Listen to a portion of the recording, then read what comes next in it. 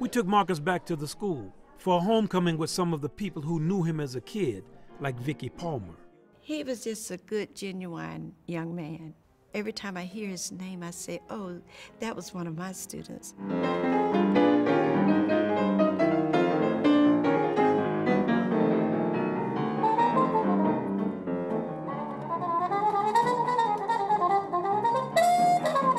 For the current crop of blind music students, we put in a good word for jazz.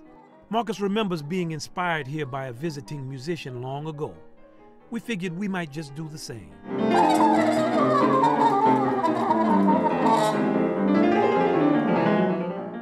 was wondering maybe. One young man wanted some pointers and played us a tune he liked. He soon found himself in a duet with the master.